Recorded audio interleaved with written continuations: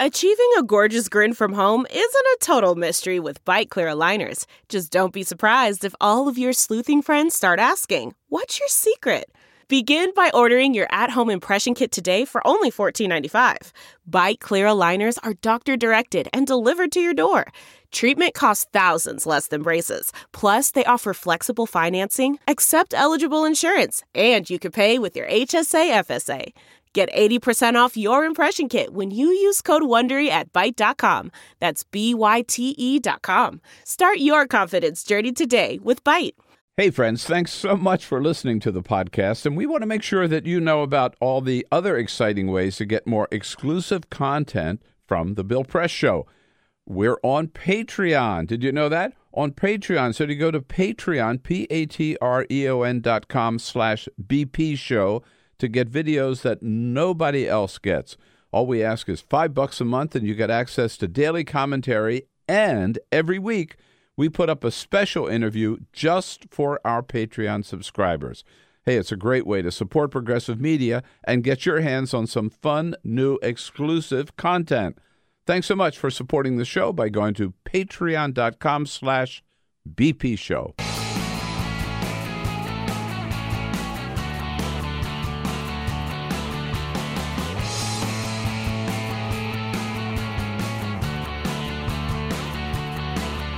Giving you everything you need to fight the Trump administration.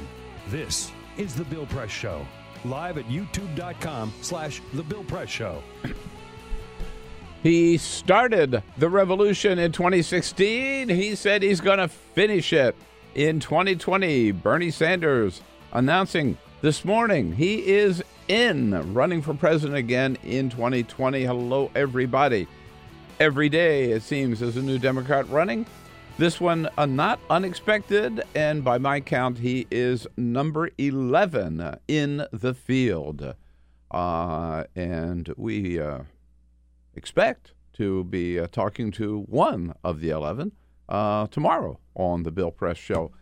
Andrew Wang, who has not gotten as much attention as maybe he deserves, stopping by the studio tomorrow. You see, there I didn't even get his name right, so he's got a long way to go. But making his way into the studio tomorrow. What do you say? Good to see you today. How about it? Lots and lots to talk about. Yes, indeed. As Donald Trump announced and expected, the first lawsuits filed yesterday, the first of many filed against his emergency declaration, pointing out that it is a violation of the Constitution. That lawsuit filed by 16 states, led by California and California's Attorney General Xavier Becerra, former member of the House Democratic leadership, good friend of ours, and a guest here, a former guest on the Bill Press Show. Very strong report yesterday in that filing, and of course it was filed in the Ninth Circuit, the worst place in the country to file a lawsuit as far as Donald Trump is concerned, the best as far as the rest of us are concerned, because it's a very independent and very strong, fair, intelligent branch of the federal court system. So we count on the Ninth Circuit, we count on California and the other 15 states to do the job here and overturn this stupid and unconstitutional emergency declaration. So much to talk about. We'll jump right into it from top to bottom, with your help and your comments on Twitter at BP Show. Send us your comments on Twitter at BP Show. But first, this is the Full Court Press. All righty, just a couple of other stories making news. So we just finished President's Day weekend, Bill. I know. Did you go see a movie this weekend? Absolutely, yes. Oh, good for you. I saw Cold War, which was incredible. Thumbs up for Cold War. Well, you went to go see a movie on President's Day weekend. You were apparently in the minority because they have looked at ticket sales. Oh. This is the worst President's Day weekend for moviegoers in 15 years. Really? Huh. People aren't going to see movies. Not at E Street. I've never seen as many people at E Street as I did Saturday night. Well, it's not just President's Day weekend that was so bad. In fact, the first 7 weeks of 2019, we're at an 8-year low for moviegoers. Whoa. And everybody seems to be holding on to the fact that Marvel has 2 big movies coming out. One is coming out at the beginning beginning of March, Captain Marvel, and then the Avengers second part of the Infinity War thing is happening in the summer. And so now people are just saying, we can't wait for those to get here because they are going to save the movie industry because it's been down so low. But the point of going to the movies now is seeing the movies before the Oscars. You would think. Yeah. You would think. But again, people just aren't going. In San Diego, they have a SeaWorld there, and I think going to SeaWorld is a bad idea. You should. Don't think they do anymore. They do. No, they definitely. But they don't do the whole show anymore. What do you mean? The dolphins. Well, the dolphins. They got rid of the orca shows. Oh, the orca. SeaWorld has gotten rid of the orca shows, but SeaWorld yeah. still exists. It's still there. There's one in Orlando. There's one in Texas, I think, and there's also one in San Diego. Well, there's a ride called the Bayside Sky Ride. It has nothing to do with actual sea life. It's just like you take it way up in a tower so you can see the whole thing. Well, yesterday, there were about a dozen people that got trapped on the ride. It took them way up high, and then they got stuck. They got stuck. Above water, by the way. So I know that ride. It's right up by Mission Bay, just a little north of the city of San Diego. I've never been on it, but I see it all the time. Well, there you go. Well, that's one place you don't want to get stuck. No, you don't want to get stuck up there.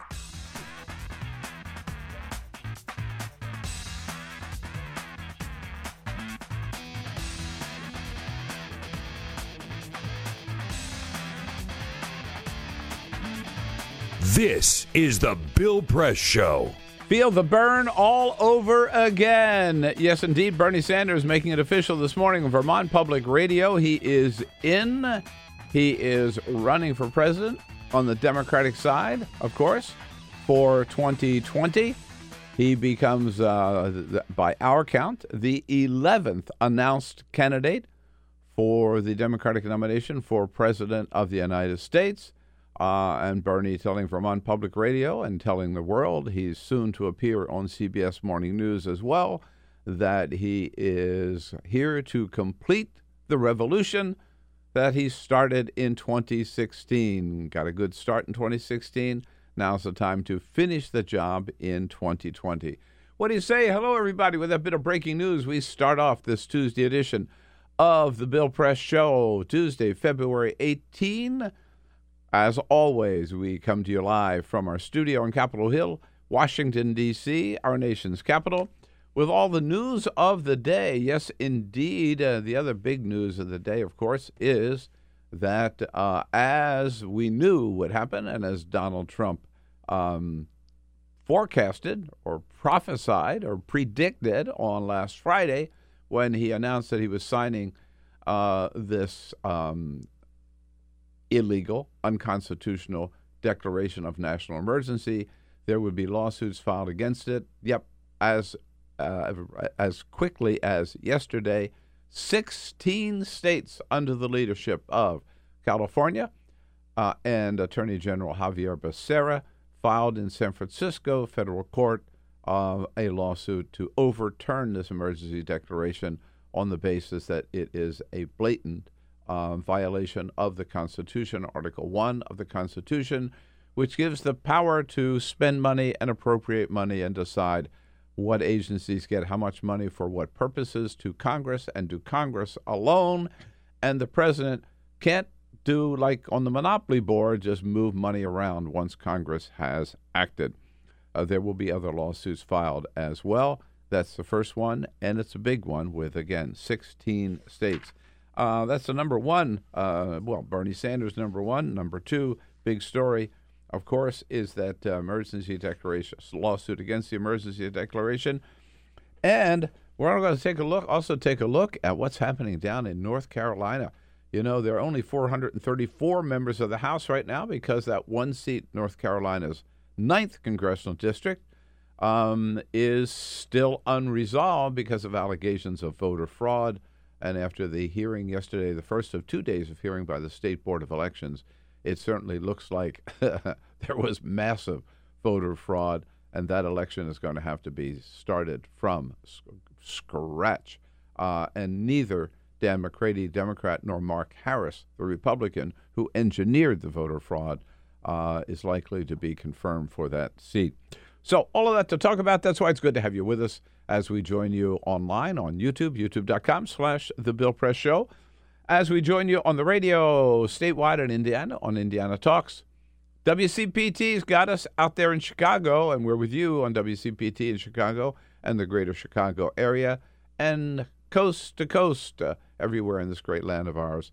DirecTV, Free Speech TV, we are there with you as well. Yeah, it was the hometown radio that got the exclusive early this morning, already over an hour ago.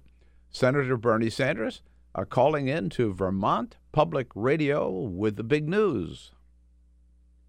The president has got to do is bring our people together and not divide us up. And that's certainly one reason I'm running. And the second reason is we began the political revolution in the 2016 campaign, and now it's time to move that revolution forward and make sure that that vision, those ideas are implemented into policy.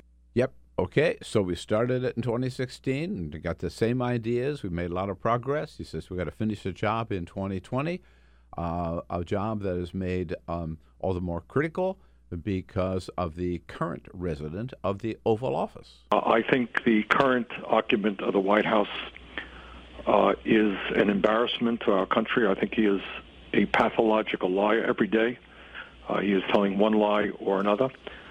And it gives me no pleasure to say that, but I also think he is a racist, a sexist, a homophobe, a xenophobe, somebody who is gaining cheap political points by trying to pick on minorities, often undocumented immigrants. That kind of sums it up.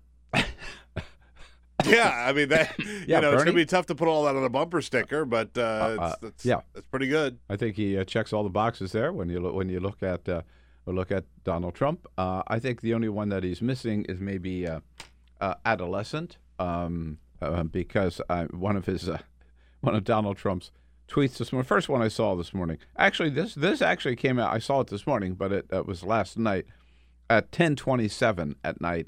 Donald Trump tweeted out, "Remember this: Andrew McCabe didn't go to the bathroom without the approval of Leakin James Comey."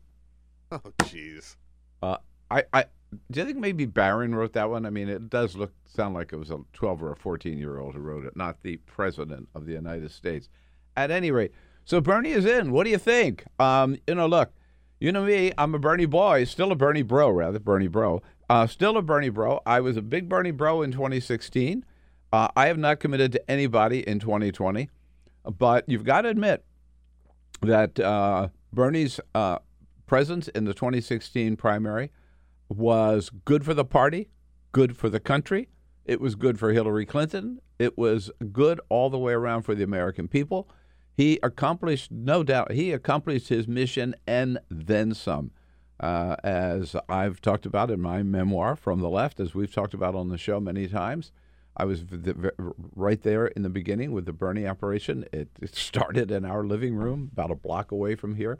And the first time I talked to Bernie about it, and then those meetings at our house, when I got a few political strategists together to advise Bernie on his ideas about maybe running for president, that his mission was to get progressive ideas back in the center of the Democratic Party agenda. He felt the party had moved too far to the right. It was too Wall Street oriented. It was too much like a Republican light party, and we had to get back to our roots, back for fighting for working class Americans and middle class Americans, back to talking about issues like minimum wage and single payer health care, universal health care, single payer, Medicare for all, whatever you want to call it, and economic justice, criminal justice reform, those basic gut issues. And Bernie succeeded beyond his wildest dreams. Got over 12 million votes in the primary, won I forget how many states now, got hundreds and hundreds of delegates, and really and ended up with the Democratic Party platform coming out of the convention with the most progressive, most liberal party platform in the party's history. Bernie reshaped the Democratic Party to the extent today that Hillary Clinton, of course, picked up those ideas. She changed a lot of her ideas to adopt Bernie's ideas in the primary and in the general election. And to the point that today, or first of all, in 2018, Democrats ran on what? They ran on Bernie's agenda, and we picked up 40 seats in the House.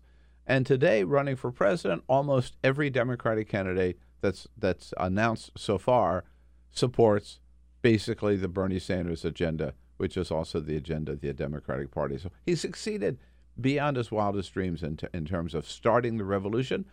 And now he says he wants to finish the revolution. And boy, he's got, I believe, every right to run and to see if that's what the American people want. The difference this time is he's not going to have the progressive field or the progressive lane to himself, which he did the last time.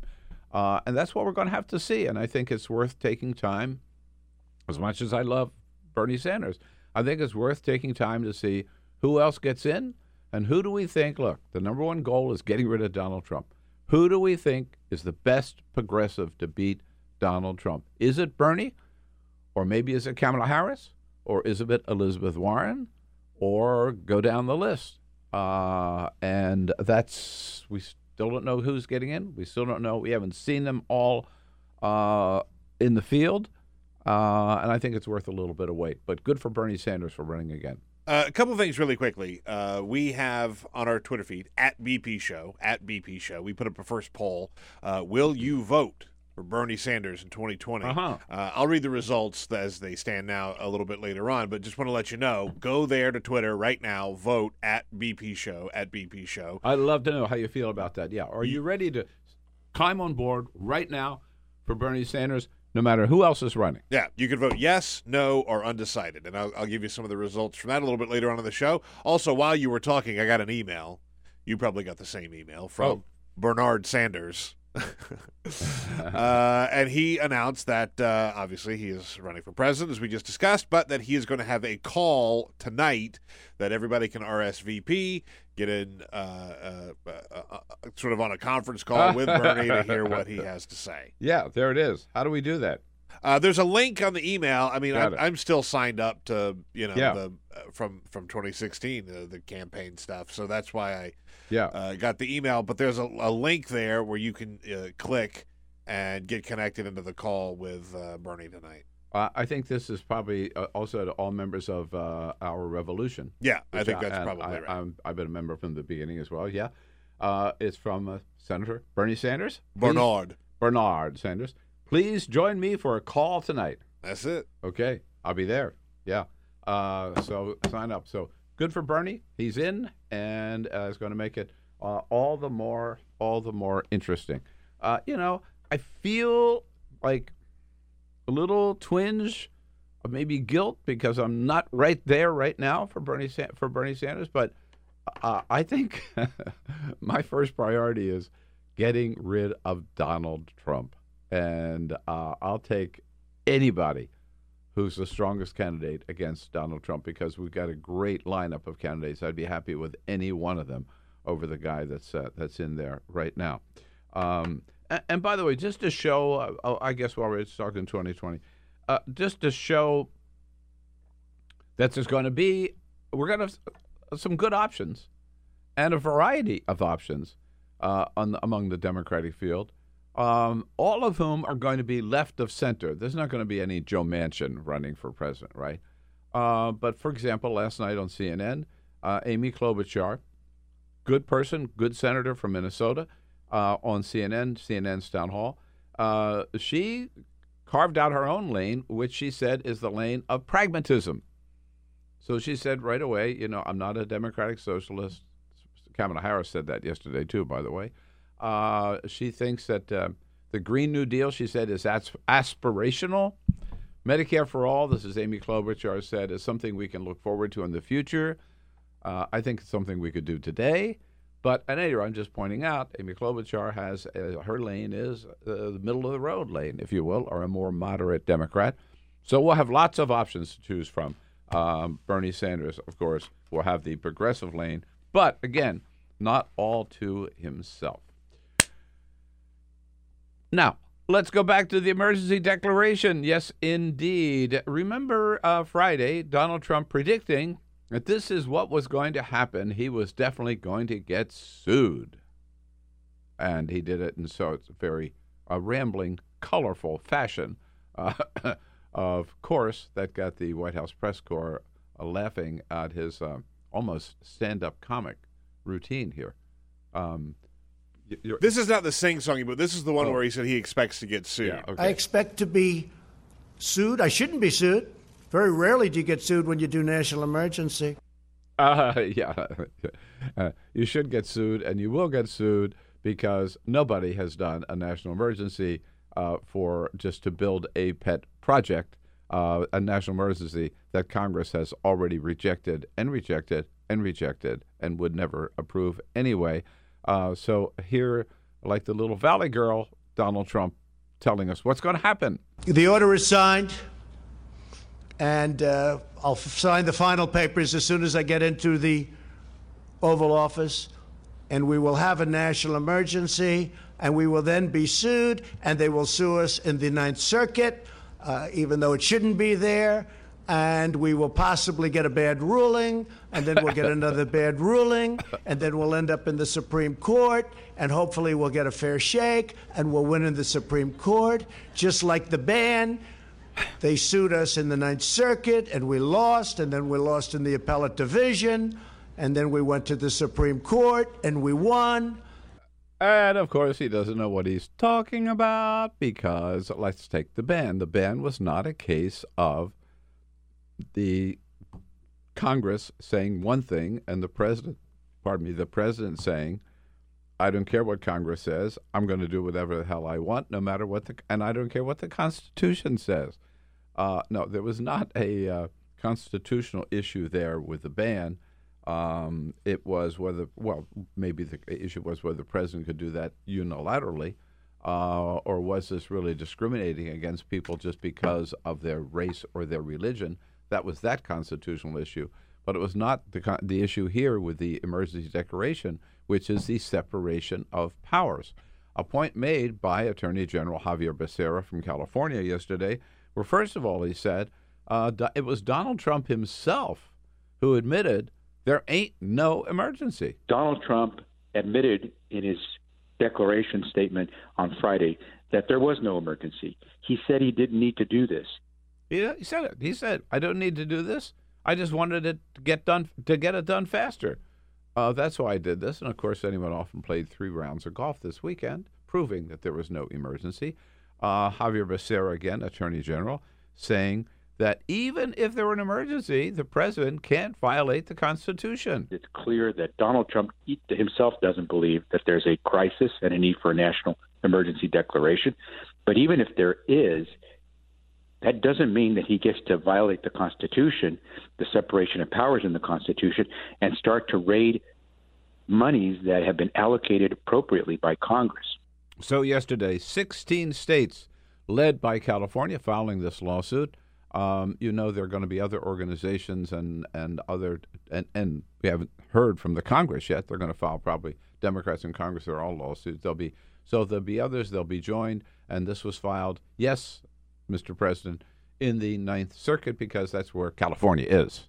Okay, let's just, they didn't pick a court because they were just court shopping. No, California happens to be in the Ninth Circuit. That's where this lawsuit was filed, and it will wind its way up to the Supreme Court, where I think the question with the Supreme Court is, which has priority, the Constitution or Donald Trump?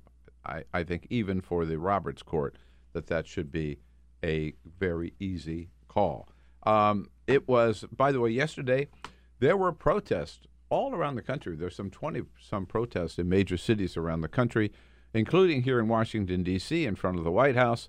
Out in Denver, it was a pastor, Pastor Tim Taylor, who led the protest. People of faith must come together. People of no faith must come together.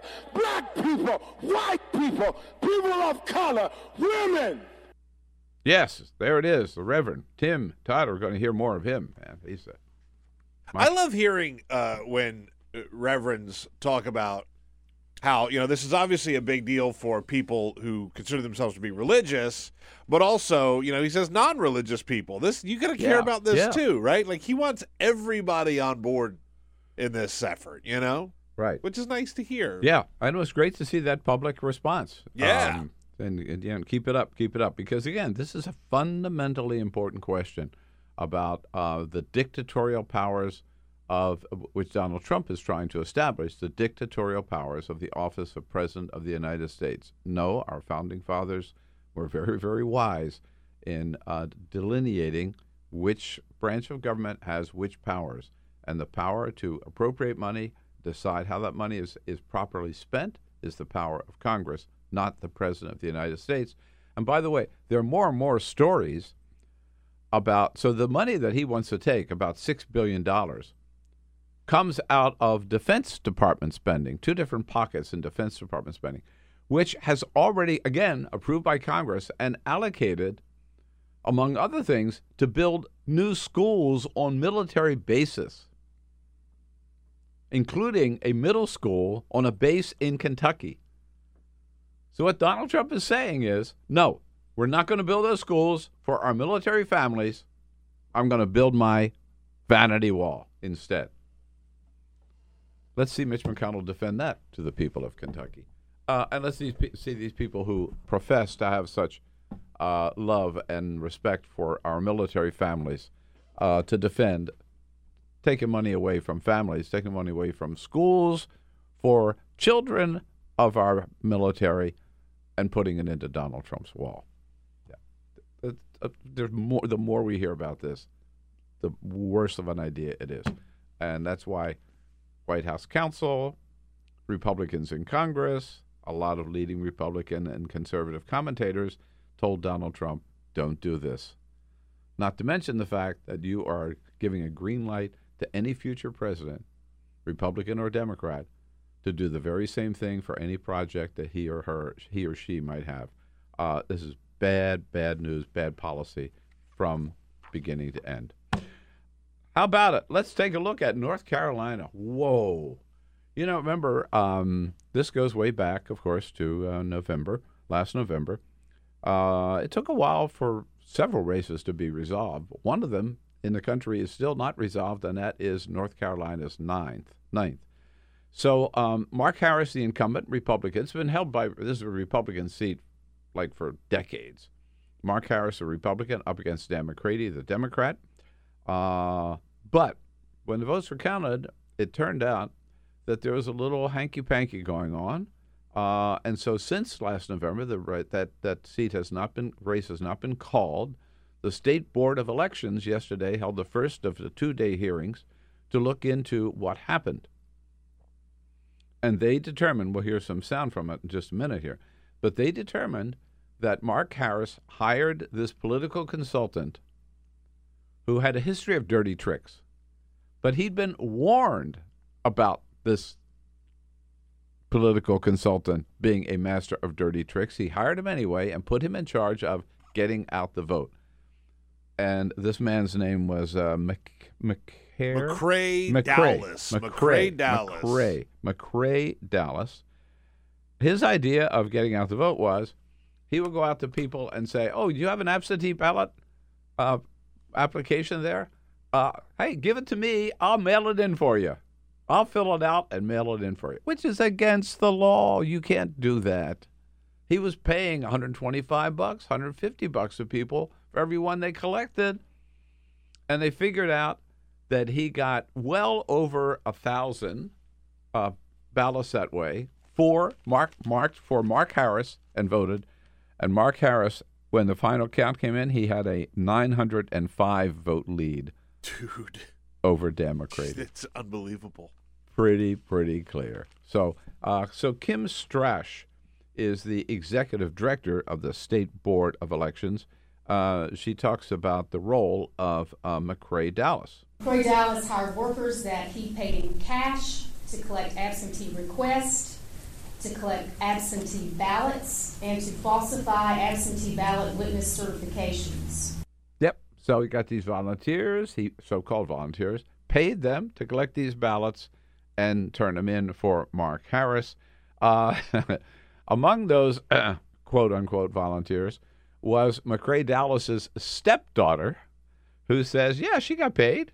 You paid to get absentee ballot requests? Yes, ma'am. Okay.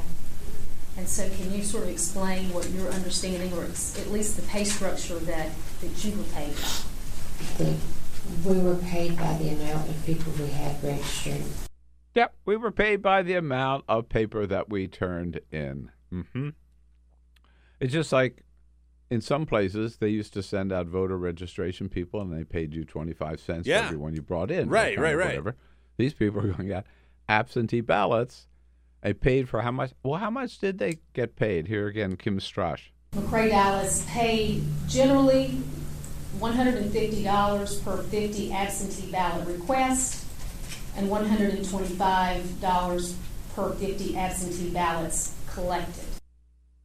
Yeah, a lot of money they're putting out there, right? Holy cow, man. Yeah, right. So this election was bought and sold. This election, this whole thing has got to be invalidated. And either they just named Dan McCready, the Democrat, as the new congressman from North Carolina's 9th Congressional District, because this election was stolen from him or bought from him, bought out from under him, I guess I should say, or they're going to have to declare a new election. But the question is, Mark Harris used the same guy in the primary. So if he did this in the general, he did it in the primary, they may have to go all the way back. Let's go back. And have a new primary election. Yeah. And then a new general election. Yeah. Yeah. So, and notice, just it's worth noting, isn't it interesting that every one of these actual instances of proven voter fraud turns out to be Republicans behind it. And yet the Republicans are always claiming there's massive Democratic voter fraud. Haven't seen one case of that, but here's just the latest case of Republican voter fraud in the state of North Carolina. Oh, man, oh, man, oh, man. All right, what's going on with this national emergency? We'll find out more about it from a good friend from ThinkProgress. Rebekah Entralgo joins us coming up next year. Then John Bennett from the Roll Call, White House correspondent for Roll Call, will be joining us. And from Buzzfeed a little bit later, Zoe Tillman, to take a look at the courts and justice issues of today. Again, quick break. We'll be back with Rebekah Entralgo. Take the Bill Press Show anywhere you go. Download our free podcast. Search for the Bill Press Show on iTunes and catch the highlights from every show. All right, make it a Tuesday, February 19, and you got it. The Bill Press Show, live from Washington, D.C., our nation's capital, with all the news of the day, online, on the radio, and on television, coast to coast. Thanks so much for being part of the program here. As we come to you from, again, Washington, D.C., our studio on Capitol Hill, where we're brought to you today by the United Food and Commercial Workers Union. Yes, the men and women of the UFCW under President Mark Perone, a proud union family that feeds, serves, and provides for America's working families at all of our retail grocery chains across the country. So check it out at their website, ufcw.org. And say hello to Rebekah Entralgo from ThinkProgress, making her way here through the cold on this Tuesday morning. Cold. Hello, Rebekah. Nice to see you. Hello, nice to see you too. We've got lots and lots to talk about. By the way, one little correction here from the executive producer of the program. Carol just texted me this morning to remind me that in talking about North Carolina, we're talking about election fraud, not voter fraud. That's a very important point. Good point. That very is. important That is. distinction. Good Yes. point. All right. Thank you. Always got to be on your toes. Man. Rebekah, we've been at it here before you arrived a little bit, stirring things up. And we got a few comments, Peter? Yes, indeed. Let's start, first of all, with our poll that we put up right at the top of the show. Will you vote for Bernie Sanders in 2020? 53% of you say no. 35% of you say yes. 12% of you are currently undecided. This poll is going to run all day, so if you if you listen to the podcast and you're listening later on in the day, the poll is still up. So go vote and comment. We got a lot of different comments. I'd like to know who they're going to vote for instead. Good question. Good question. Well, I can tell you some of them. We didn't ask that question. We didn't, but some people offered it up. Peter on Twitter says Elizabeth Warren has his vote. A lot of people are also saying that in the primaries they will not vote for Bernie Sanders, but if he ends up being the Democratic nominee, they will definitely vote for I would hope so. Bernie Sanders. Then we also got some Trumpers in the comments as well, saying Donald Trump for 2020. It happens. It's Twitter. It's the internet. Yeah, exactly. It's a cesspool. Go away. And our buddy Phil says Bernie may be something like Moses. He moves Democrats to the left, but he may not actually lead them to the promised land. We're on Twitter at BP Show, where you can see that poll and comment on it right now. So go check it out. Yeah.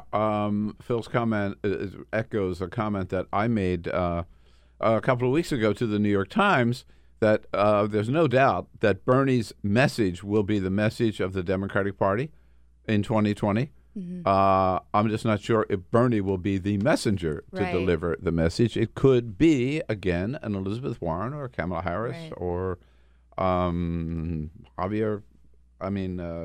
Castro, for all I know. Right. We haven't seen everybody in yet.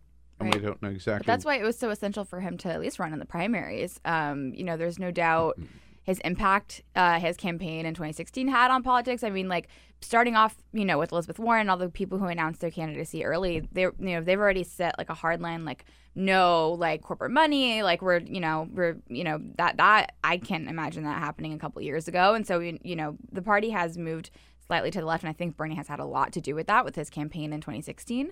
So I think it was kind of necessary for him to run to sort of, I think he's going to set a litmus test for a lot of other Democrats, and that'll sort of kind of weed out and also sort of give voters an idea of where other candidates lie on the spectrum on the left. Right. Yeah. So Rebekah, you've written about this whole issue of the emergency declaration of the wall, which I want to ask you about. But I mean, in a sense, we shouldn't even be having this discussion because the Donald Trump candidate promised that Mexico was going to pay for the wall. So it was never going to be any question about where the taxpayer dollars were going to come from because no taxpayer dollars were going to be needed. Right. Well, we know that's not going to happen. So Ted Cruz has come up with a whole new concept for preventing taxpayers from having to pay for the wall. Right. Ted Cruz, and there's a similar bill in the House. I can't remember exactly who proposed it in the House, but Trump said Mexico will pay for a wall. He never said a Mexican national will pay for the wall, but that's what Ted Cruz is proposing. He wants El Chapo, who is just sentenced to pay for the wall. He has billions of dollars in assets. Does he still? Well, the problem is they're in Mexico. We can't really seize those assets. They're not ours to seize. And this sort of legislation sort of hinges on the U.S. relationship with Mexico, which is sort of, tenuous right now. I don't foresee a situation where Mexico will be, we're going to give up these billions of dollars and give them to you for the wall when we don't even want to pay for the wall in the first place. So that's, his sort of brilliant idea that he came up with, and he's very serious about it.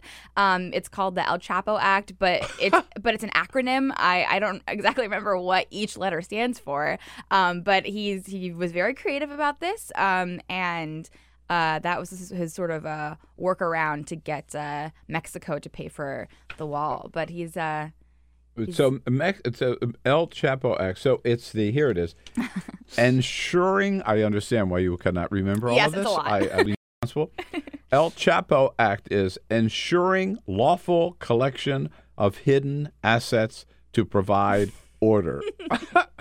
You can see some congressional staffers sat up. Oh, yeah. They had a great time with this. all night. They probably ordered pizza in. They sat around. Yeah, and they had figuring out the right words to go for each letter, sort of rearranging it. The white paper up on the wall. And they were, anyhow. And then they came up with the El Chapo Act.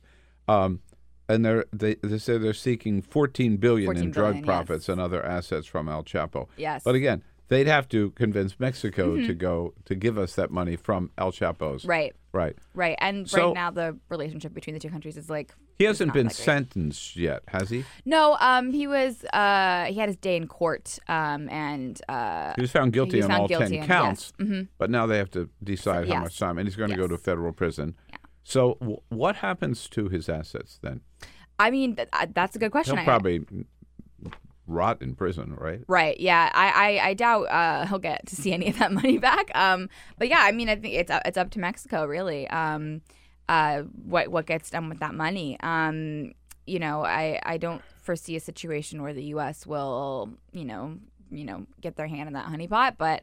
I mean, it could happen, but this bill is kind of seen as like a joke. And I guess, of course, since he's been arrested and now found guilty, that the flow of illegal drugs from Mexico into the United States has totally dried up, correct? Yeah, I'd be curious to know how much. You really think it has? No, I mean, I think it maybe has had an impact. I mean, he's one of the biggest drug lords in the world. I think there has to have had some impact on the number of drugs that come across the border.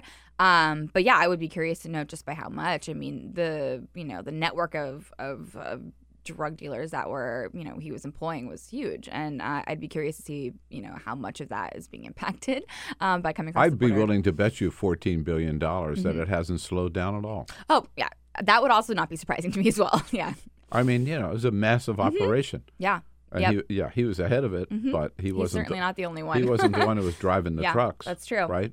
Or loading up the jalapeno pepper cans with heroin or whatever. Yeah. I think that's the reality. Right. Or as and the one thing we President- learned from his trial is that where was he sending the stuff across? At ports of entry. Yep. Yeah, That's- not in the middle of the Rio Grande River. Right, or tunnels, which a wall Yes, wouldn't stop as right. well. So, both of the most common ways that drugs get across the border are not really stopped by a multi-billion-dollar wall.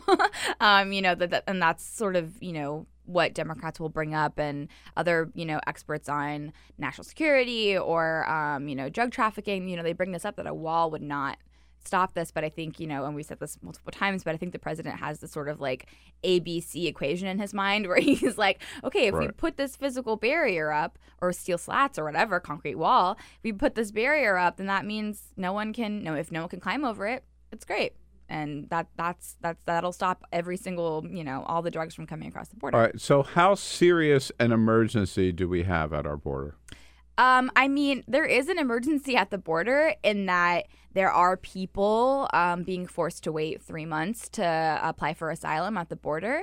But that was self-created by the president because they implemented this policy of metering at the border. So, at certain ports of entry, border agents will be told you can only let in 20 people every day. And so, we had this backlog of people who are fleeing domestic violence, gang violence in El Salvador, a lot of the Northern Triangle countries, who are being told to either come back at a different date, which is in violation of international asylum law, or they're just waiting their time out at these ports of entry. So there is a crisis in that asylum cases aren't being properly adjudicated or aren't being properly processed, and there's a huge immigration case backlog in the United States. I would argue that's a very an emergency that we have an $800,000 backlog. The point is not the emergency to our national security. Our national security. Donald Trump. No, pretends. And that's why you have people like Adam Schiff go on the cable shows Sunday and say this is the only case where Congress has denied funds, but the president has instituted a national emergency. I think the only other two cases were like war, but Congress had approved funds. So right. So when he signed the Declaration of National Emergency on Friday, Donald Trump predicted, of course, that he would be met with a lawsuit. And he was yesterday on the part of 16 states. It was Attorney General, here he is, Xavier Becerra, who filed the lawsuit on behalf of 16 states, led by California, of course, in San Francisco federal court, pointing out, first of all, that Donald Trump himself has admitted there's no emergency. Donald Trump admitted in his declaration statement on Friday that there was no emergency. He said he didn't need to do this. Right. And the Attorney General goes on, even if there were an emergency, there's still something called the Constitution. It's clear that Donald Trump himself doesn't believe that there's a crisis and a need for a national emergency declaration. But even if there is, that doesn't mean that he gets to violate the Constitution, the separation of powers in the Constitution, and start to raid monies that have been allocated appropriately by Congress. So this will be heard first in federal court in San Francisco, the Ninth Circuit, appealed to the Ninth Circuit probably, and then wind all the way up to the Supreme Court. Right. But this is a fundamental question of separation of powers. Yeah. Yeah, and that's why you see so many Republicans also opposing it, because they're worried about, the precedent that it'll set for a Democratic president to come in and say, the national security, there's a national emergency when it comes to climate change, and I'm going, the government's going to seize, fossil fuel plants or something, and they're worried about that. I think Elizabeth Warren has said that there's, a national emergency when it comes to income inequality. So, they're sort of worried about the precedent. Guns. People taking away guns. But Nancy Pelosi said, I think there's a national emergency. There are too many guns in circulation. Right. Boom. Right. Stephen Miller, I think, was asked by Chris Wallace, can you name a situation, or can you give us an example of why this is a national emergency? And he was like, do you know how many Americans it's the number one leader of, Americans being killed in this country. And he's like, that's why, there needs to be a national emergency. But like Nancy Pelosi said, Americans with access to automatic weapons, I would argue, are the biggest killers of Americans in this country. But they're worried about the precedent that'll set, and that's why he has no support from. He has support from McConnell because McConnell will sort of back anything the president does at this point. But people like Marco Rubio have come out against it, and the only real supporters he has are Freedom Caucus folks and his real hardline supporters who voted for him. And you mentioned Mitch McConnell, which means that this resolution, if Congress were not in recess this week, right, celebrating week-long President's Day, if they were not, it's not Congress Day, it's President's Day. There would certainly be, the resolution would already be introduced and probably be voted on in the House. It will next week. It will pass the House, may not even get a vote in the Senate, because Mitch McConnell, who for months has said no emergency declaration, bad policy, we should never go there. As soon as Donald Trump signed it, of course, he endorsed it. Right, of course. Yeah, he tried to back him off that ledge at first, and I will vote for it. I will prevent a shutdown if I get my wall, and I will do it by national emergency. And I think McConnell just sort of gave in and was like, fine. Right. By the way, one thing that didn't get much attention, but you've written about, is that this the deal, which Donald Trump did end up signing, which did not include money for the wall. Therefore, he says, oh, man, it's going to look like I lost unless I come up with some little gimmick to show that I end up a winner. So I'll sign this and put the emergency declaration on top of it, and take the $1.375 billion in the resolution. Or the compromise spending bill, whatever, and then I'll steal $6 billion from the Defense Department. I'll add those together, and I've got almost $8 billion, which is more than I asked for. So therefore, I'm a winner. Right. This is, part of the deal. Donald Trump's king of deals. His face-saving method. But I want to come back to this spending compromise bill. Not everybody voted for that in Congress, right? No. Yeah, there was the group of freshman Democrats, Rashid Tlaib, Alexandria Ocasio-Cortez, Ayanna Pressley, and Ilhan Omar sort of released a joint statement together saying that they weren't going to vote for the compromise bill, not because they don't want to see the government funded and not because they don't support federal workers, but because they don't agree with giving DHS any more money than has already been allocated to them, because they have such a history of misusing the funds. There's been Office of Inspector General investigations into how they spend their money. I think I wrote about at some point they had a contractor with this hiring company that was able to, they were looking to recruit more Border Patrol agents, and they spent something like $14 million to hire 2 people. And they just use their money in just interesting ways that that are not efficient at all. And so, there was a case that Senator Merkley unveiled that they were, stealing hundreds of millions of dollars of funds from FEMA to sort of help pay for DHS. That was a couple months ago. HHS has sort of used funds for. Alex Azar said, he once proposed taking funds from Head Start, funds like Head Start, to expand HHS detention for unaccompanied minors. So they are really bad at managing their money and how it's spent. And so these 4 freshman Democrats sort of said, we're not going to be voting for it because of what's included in the spending bill, and also because it increases the number of detention beds by 5,000 for ICE. And even though that doesn't really mean much, because ICE has been arresting and detaining immigrants at a higher rate than has already been allocated for months, because there is a cap, but the cap's sort of arbitrary. ICE can arrest however many people they want and then go to Congress later and be like, okay, see how many people we arrested? We need more money. And that's kind of been the case now with all these DHS agencies and misusing funds. Right. You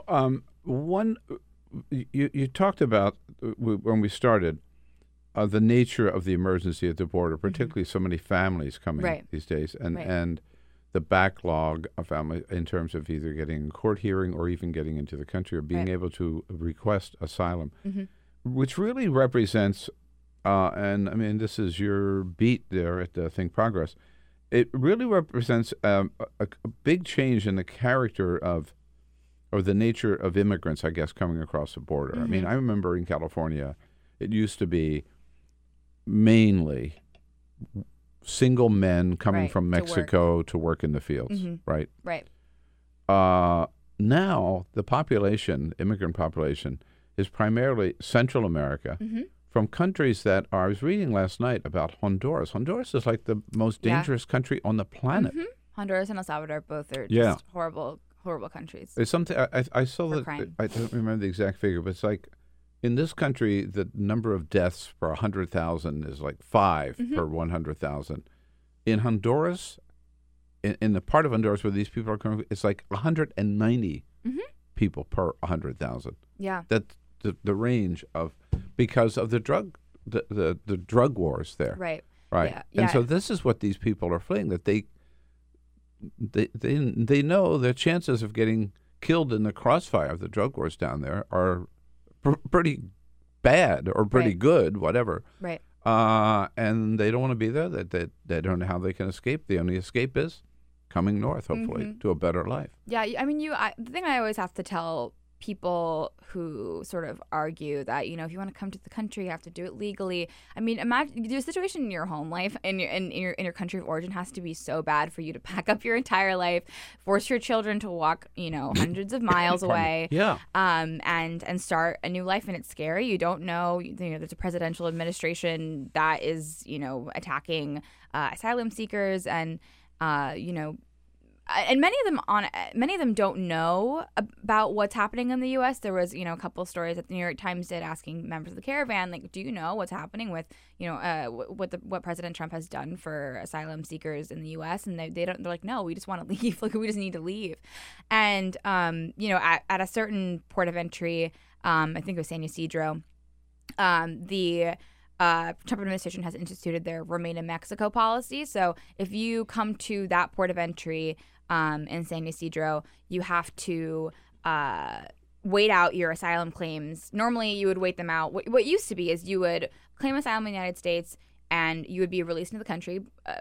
Trump hates that because it's catch and release. But you would be set usually with an ankle monitor bracelet, or you would be sent to live with family members who already live in the country, and you would have a court date that you would come, and you would go to your court dates, and that's how you would, continue the process.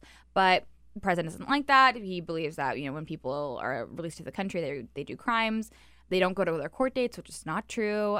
There's about 90% rate of immigrants coming to their court dates when they're set. And so that's the way it used to be. Now, if you go to that port of entry, you claim asylum in the U.S., you get sent back to Mexico, or sent to Mexico, not back there because you're not coming from there. Mm-hmm. You are sent to Mexico, and you have to wait out your case, which could take months, could take a year in Mexico, which has proven to be a country that is very hostile towards migrants from Central America. There have already been cases of people who, migrants are vulnerable in Mexico, and so they're sought out by other gangs in Mexico. They're sought out by, sometimes there was a case where Mexican authorities didn't really know how to handle the situation, and so they were putting bracelets around migrants to know who was an asylum seeker, and that's a very dehumanizing way of knowing who is a migrant and who can easily be targeted. So this is the Remain in Mexico policy is incredibly unsafe for these people. So it's like either way, asylum is really under attack, and and the U.S. has had a huge part to do with that. Has Donald Trump's bluster and attacks on immigrants slowed the number of families coming in? I mean, the number of families coming in has been going down for decades. I think the highest number of migrants coming across the border illegally was like in 2001. That was like the peak, and it's been steadily decreasing ever since. There was a drop after the election, but I mean, he still makes it out to be this huge national crisis when really, like you said, in 2001, it was mainly single men from Mexico coming to work and send money back to their families in Mexico. Again, we don't really see that anymore. It's mainly families from El Salvador and Guatemala and Honduras who are coming across the border now for different reasons. But economic opportunity being another reason, but also just fleeing general violence. Right. Well, Rebekah, it's a changing. It changes like every day, and Donald Trump keeps talking about it every day and trying to convince all of us what a serious emergency it is. It's funny, he never talks about the border without immediately segueing into talking about rapists and criminals and drug dealers, and got to use those fear tactics to try to convince us. Like a scene out of a movie. Exactly, right. And we could write the script ourselves. Thanks so much for coming in today. ThinkProgress. ThinkProgress.org is where you can follow Rebekah Entralgo's work. John Bennett covers the White House for Roll Call. He joins us next here at the top of the hour. Stay tuned. Don't go anywhere. Hour number 2 coming up. Is the Bill Press Show. Hey, friends, don't be a stranger. Keep up to date with all of the Bill Press Show happenings around the clock on social media. Here's how. You can follow us on Twitter at BP Show, or on Facebook at www.facebook.com/Bill Press Show, and on YouTube, youtube.com/The Bill Press Show. And remember, if you haven't already done so, make sure to subscribe to this podcast on iTunes. And while you're there, please rate and review the show. That means a lot to us. And thanks so much for your support.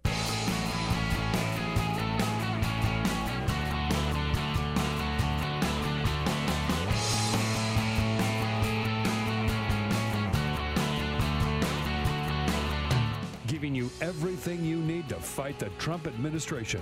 This is The Bill Press Show, live at youtube.com/The Bill Press Show. We started the revolution in 2016. We're going to finish it in 2020, says Bernie Sanders, jumping into the Democratic primary this morning on Vermont Public Radio. Hey, what do you say? Hello, everybody.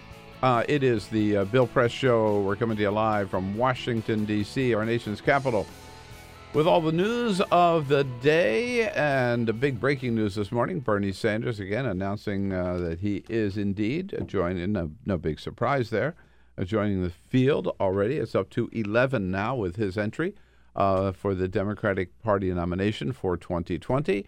And yes, as Donald Trump expected and predicted, the first lawsuits filed yesterday by 16 states altogether to block the president's emergency declaration as an abuse of powers and an undermining of the Constitution. That lawsuit filed by California's Attorney General Xavier Becerra. With all of that big news, particularly White House related, we're so glad to welcome to the studio John Bennett, who covers the White House for Roll Call. Hello, John. Hey, thanks for having me. Were you down to Mar-a-Lago over the weekend? No, I was not. No, I was here. What? A very much needed 3-day weekend. You left your golf clubs here at home, huh? Or I sure did. It was a little too cold to play here. But, yeah, right. It's just been such a crazy 3 months, really, since, they're all crazy these days, but since Chuck and Nancy and the president were in the Oval Office, I guess that was December 11th, just kind of hit the chaos button. And up until Friday, when Sarah Sanders told us she had done a Fox News hit out on the North Lawn, and she gaggled for a few minutes after. That's the new briefing out in the driveway. And she told us that the president 20 minutes earlier had signed the spending bill to avoid the shutdown. It was just, I think we were all trying to finish what we were doing and start our weekends, because it's just been a crazy 3 months. Oh, yeah. It's not with the shutdown and the border talks, but then everything else that we've had. And it's not over yet, John. At any rate. Oh, I know. John's it was just a pause. So we'll catch up on that and with all of you and your comments on Twitter at BP Show, all the latest. But first, Peter with the big headlines of the day. Court Press. Yes, indeed. Just a couple of the stories making news. Hey, Bill, it's cold out there. It is cold. Yeah. It's not just cold here in Washington, D.C. It's also cold in Las Vegas. Las Vegas reported over the weekend they got snow. What? They got snow. And by the way, it's the second time this February that they got snow, and it's the third time overall this winter. Now, just to be clear, I can't imagine the Strip. I know, snow. right? Well, here's the deal. They didn't get a ton of snow. Let me just be clear. They didn't get a ton of snow. At McCarran International Airport, they did get some snow. None of it really stuck. But just outside of Las Vegas, in Henderson, Nevada, they got about an inch of snow. And again, this is not an area that's used to getting any snow at all. Why people were betting on how much snow would fall. That's a good point. People made a lot of money on that, yeah. Yeah, that's a really good point, actually. I didn't really think about that. Did you go outside last night, by the way? No. Well, no. If you got a chance, the moon. It was a big moon out last night. No. I saw it when I woke up this morning. Wasn't that crazy? Oh, incredible. That was really crazy. Beautiful. Yeah, right. It was a big moon. They weren't really sure what to call it. A super moon, a snow moon, a full moon, but it was a very, very large moon out there. Yeah, it was a beautiful moon last night, if you were able to see it. Or some of us who wake up very early got to see it this morning as well. Just an update, because last year we talked a lot about the Cranston wildfire in California that caused so much damage. Yesterday, a man pled guilty to starting that fire, 2 counts of arson. Brandon McGlover is the guy's name. He was sentenced to 12 years and 4 months in state prison for starting that fire. Caused a lot of damage. Doesn't seem like a severe enough punishment for seriously. Starting a fire. Jesus, what an idiot.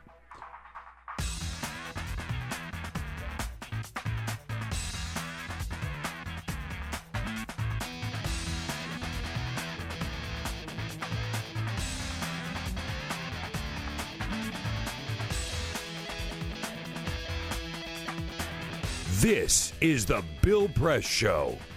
Yes, indeed. I am in, said Bernie Sanders this morning to Vermont Public Radio about 2 hours ago. Starting out early, one of the people of Vermont to hear it first. He is now about to make the same announcement on CBS Morning News, if he hasn't already done so. Bernie Sanders in as the 11th, by our count, announced candidate for the Democratic nomination for 2020. As he said, he started the revolution in 2016. Now's the time to finish it. Hello, everybody. What do you say? This is the Bill Press Show here, the heart of the resistance, from our studio on Capitol Hill in Washington, D.C. on this Tuesday, February 19. Good to see you. Thanks for joining us. Join me in saying hello to John Bennett, who covers the White House, that crazy scene down there, for Roll Call. And it's been a roller coaster ride lately here, John, for sure. It really has. It's hard to, a colleague said the other day down in the basement where we work that something that happened, I think, in November, December feels like yesterday and feels like eons ago. And it's because, like you said, it's a roller coaster. You're up, you're down, you're upside down. We'll see if this week is any quieter here. The president will have to prepare for the Kim summit. He has some meetings this week about that. The China trade a new trade round here in Washington this week. He's going to be closely monitoring that. And sometimes after these chaotic events, and this has been a 3-month event, they at least try to have a quiet week over there. And the aides they'll tell you in so many words, but then the president erupts. Yeah. And right. so, by Thursday or especially Friday, we could have, the 30-minute pool spray and the mini presser. And as the president would say, we're off to the races. We started asking about whether or not you were down at Mar-a-Lago over the weekend, and you were not, but certainly Donald Trump was. And I saw a note yesterday. So he played 3 rounds of golf this weekend. Right. I would say so much for the emergency. And yesterday was, according to one report I saw, the 226th day of his presidency that he has spent at one of his properties. I don't know how many days of presidency so far, but that's a lot of time. And it's very expensive. If you that's either Mar-a-Lago or Bedminster or Sterling International, right. One of his properties. Right. Yeah. And the thing about South Florida is, and I didn't realize this immediately, Mar-a-Lago and the Trump Golf Club are 2 separate properties. He motorcades between them. Yeah. So the Secret Service, that's a bigger footprint because you got to secure 2 sites. Right. And it's expensive. Of course, there is some reimbursement that goes on. How much is always murky. The Freedom of Information Act, we know a little. But it's costly for the taxpayers to go. The flip side is sometimes the president seems to be a little more relaxed when he gets back. He's out playing golf or talking to people at the club for 5-6 hours. He's not tweeting. So I think it's kind of a double-edged sword, but it is very expensive for the taxpayer for him to go to these places. Or, and Peter, you mentioned this yesterday, he's waiting in line at the omelet station. I saw that, yes. When Peter mentioned yesterday, I hadn't seen it yet, but I saw it last night. He's standing there at this omelet station waiting. You would think the president of the United States would not have to wait in line for his omelet. You would think he would pre-order, like they would not. It appears to be that he's as we all do at an omelet station, telling the gentleman what to put in his omelet. Right. By the way, it's the tackiest, crappiest looking omelet station I have ever seen.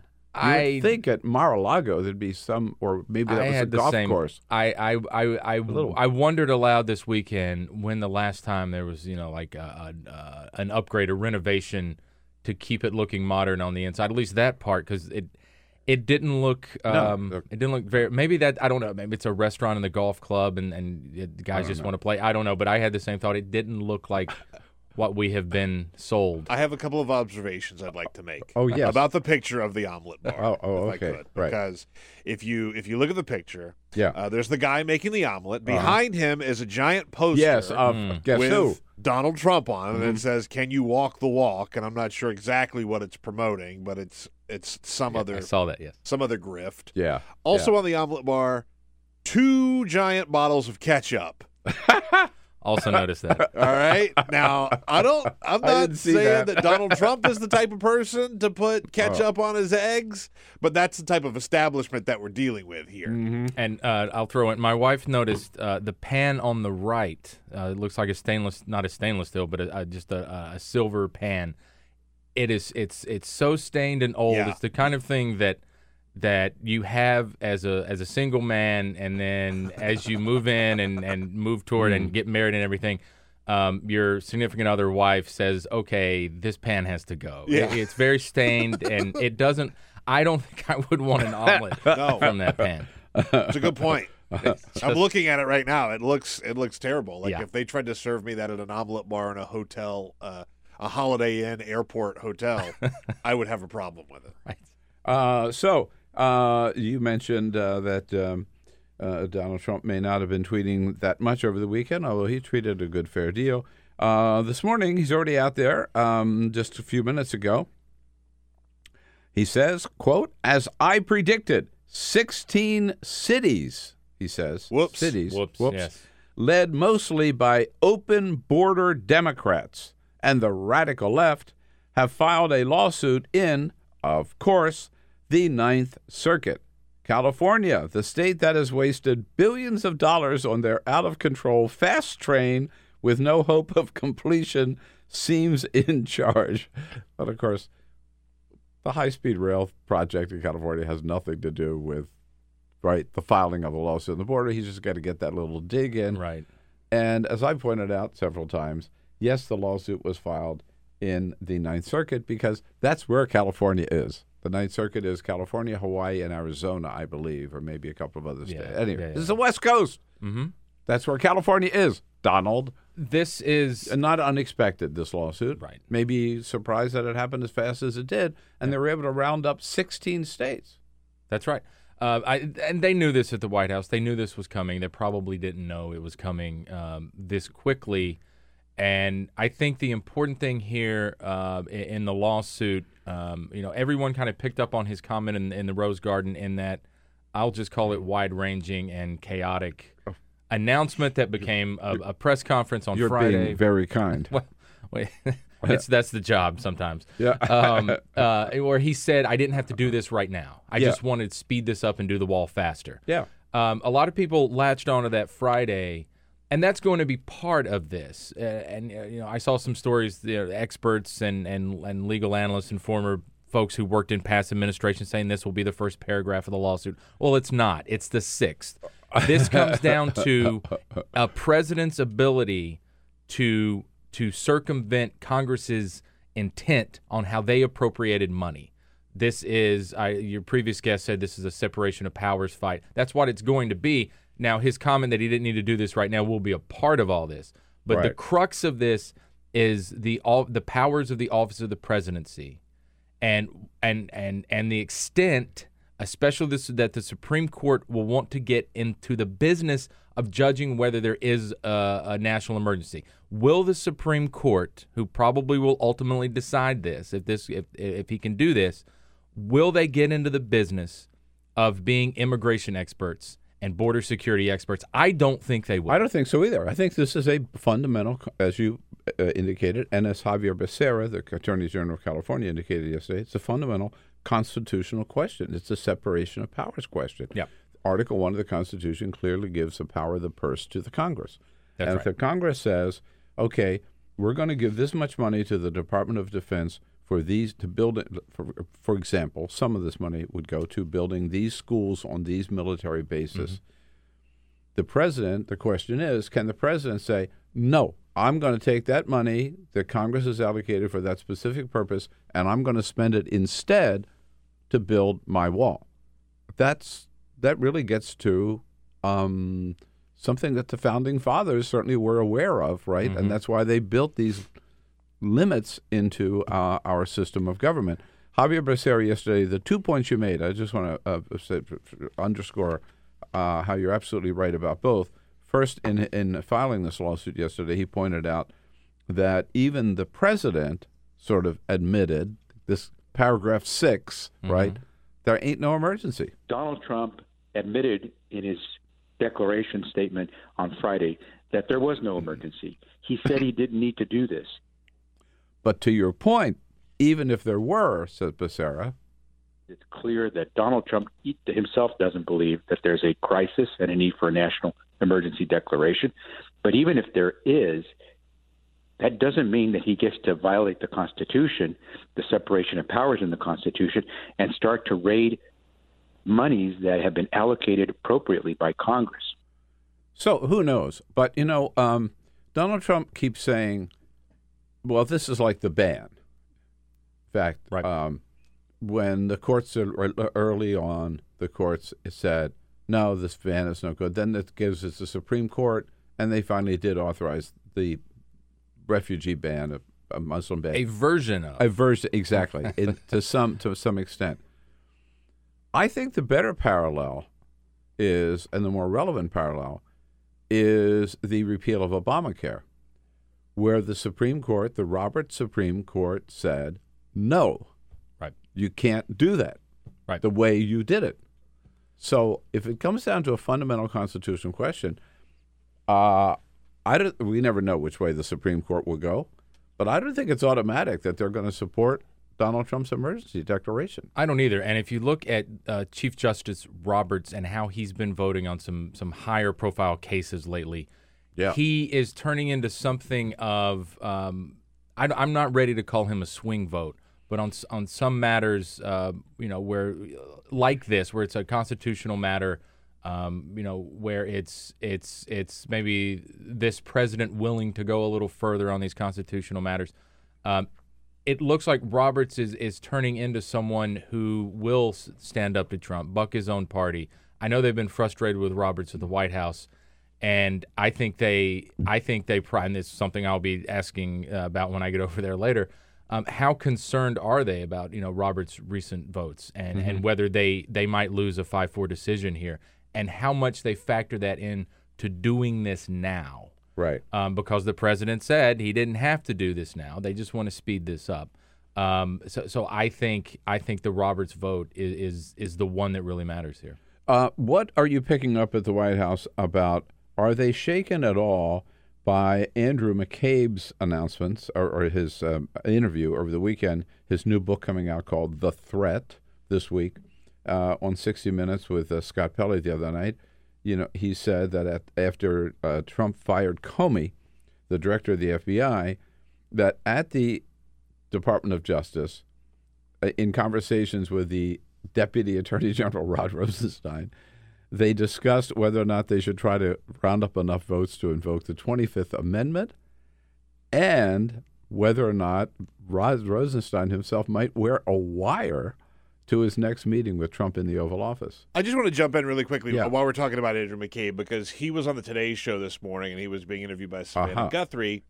And here's a clip where he says he told the Gang of Eight that he had opened a counterintelligence investigation into Donald Trump. And here's that exchange between Andrew McCabe and Savannah Guthrie.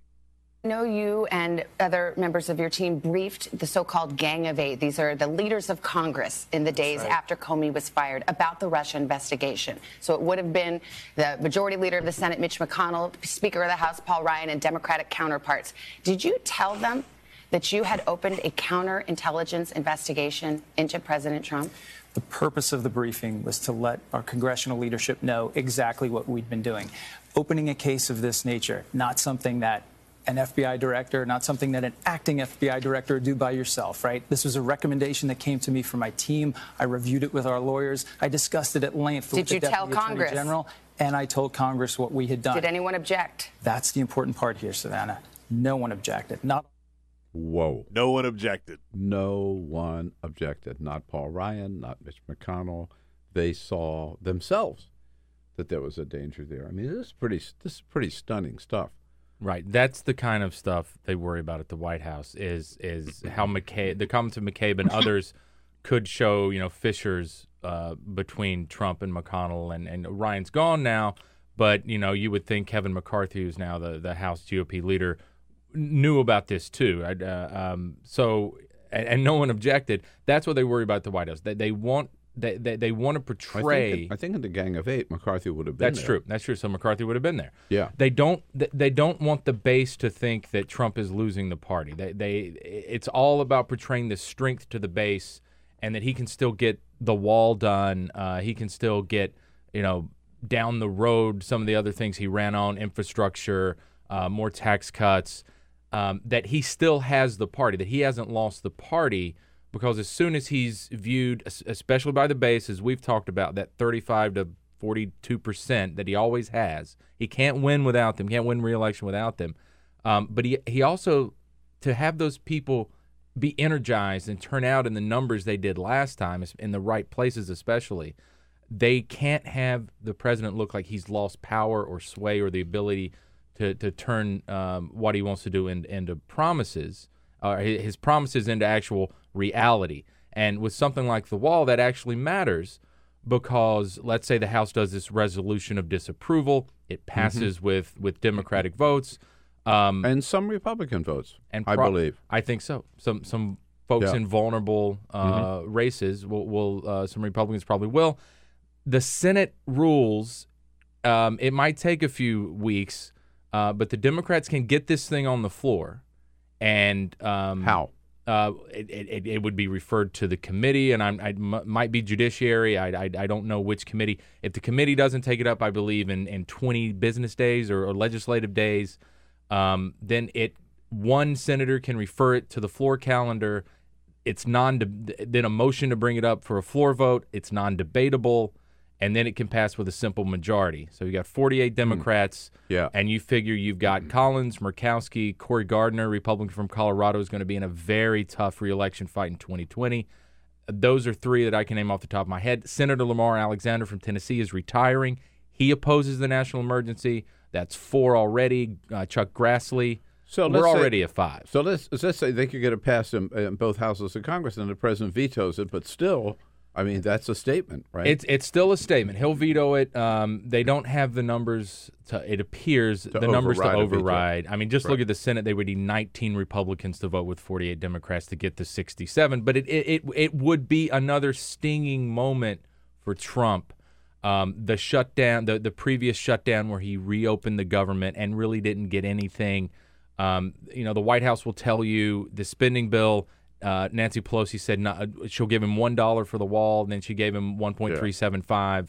I mean, but that wasn't. He asked for 5.7, and it was not for his wall. The 1.375. It's for fencing. Repair some fencing and 55 miles of new fencing. But coming back to McCabe, I mean, nothing happened as it, but just the idea. And Rosenstein, he appointed Rosenstein, right? Right. McCabe was a holdover. Correct. Rosenstein was his guy. That Rosenstein was so concerned about his firing of James Comey and telling the Russian ambassador the next day he did it to get rid of the Russian investigation. Right. Telling Lester Holt he did it to get that monkey off his back. That they were so concerned that the president basically was committing acts of treason. Right. I mean, that's what they may not have used that word, but that he was cooperating with the Russians against the interest of the United States. They were so concerned that, yes, exactly that he was operating for Russia's interest over the interest of the United States. Right. That they would have that conversation. It's an open question whether someone was making a very, very dark joke at high levels of government and McCabe took that seriously. Or but even that they brought it up in the room is pretty striking. And he also pointed out, he said, on that point, that Rosenstein mentioned it once, and then he mentioned it a second meeting. So it was on his mind. Clearly, even if this was a very dark, half-serious joke, it was on his mind. And, sometimes in life you float something that's a little out there to see if anybody agrees with you. Watch how Rosenstein leaves the Justice Department. Right. He apparently has told some folks he thinks it'll be within the next, I guess, calendar month, so the next 30 days. Mid-March, he said. Mid-March. Today. Yeah. Well, someone else said that once upon a time. That was James Mattis, who was going to stay for 30 days. Oh, yeah. Hopefully we can get someone confirmed really quickly. He was out in a week or two. We've already seen the president lashing out at Rosenstein indirectly, well, kind of directly on Twitter. Clearly doesn't believe Rosenstein's denial here. Right. McCabe's clearly under the president's skin, and when that happens, people have a way of no longer being in their office. So this could be another week that gets taken over, as they want it to be about the Kim Summit and the China trade talks.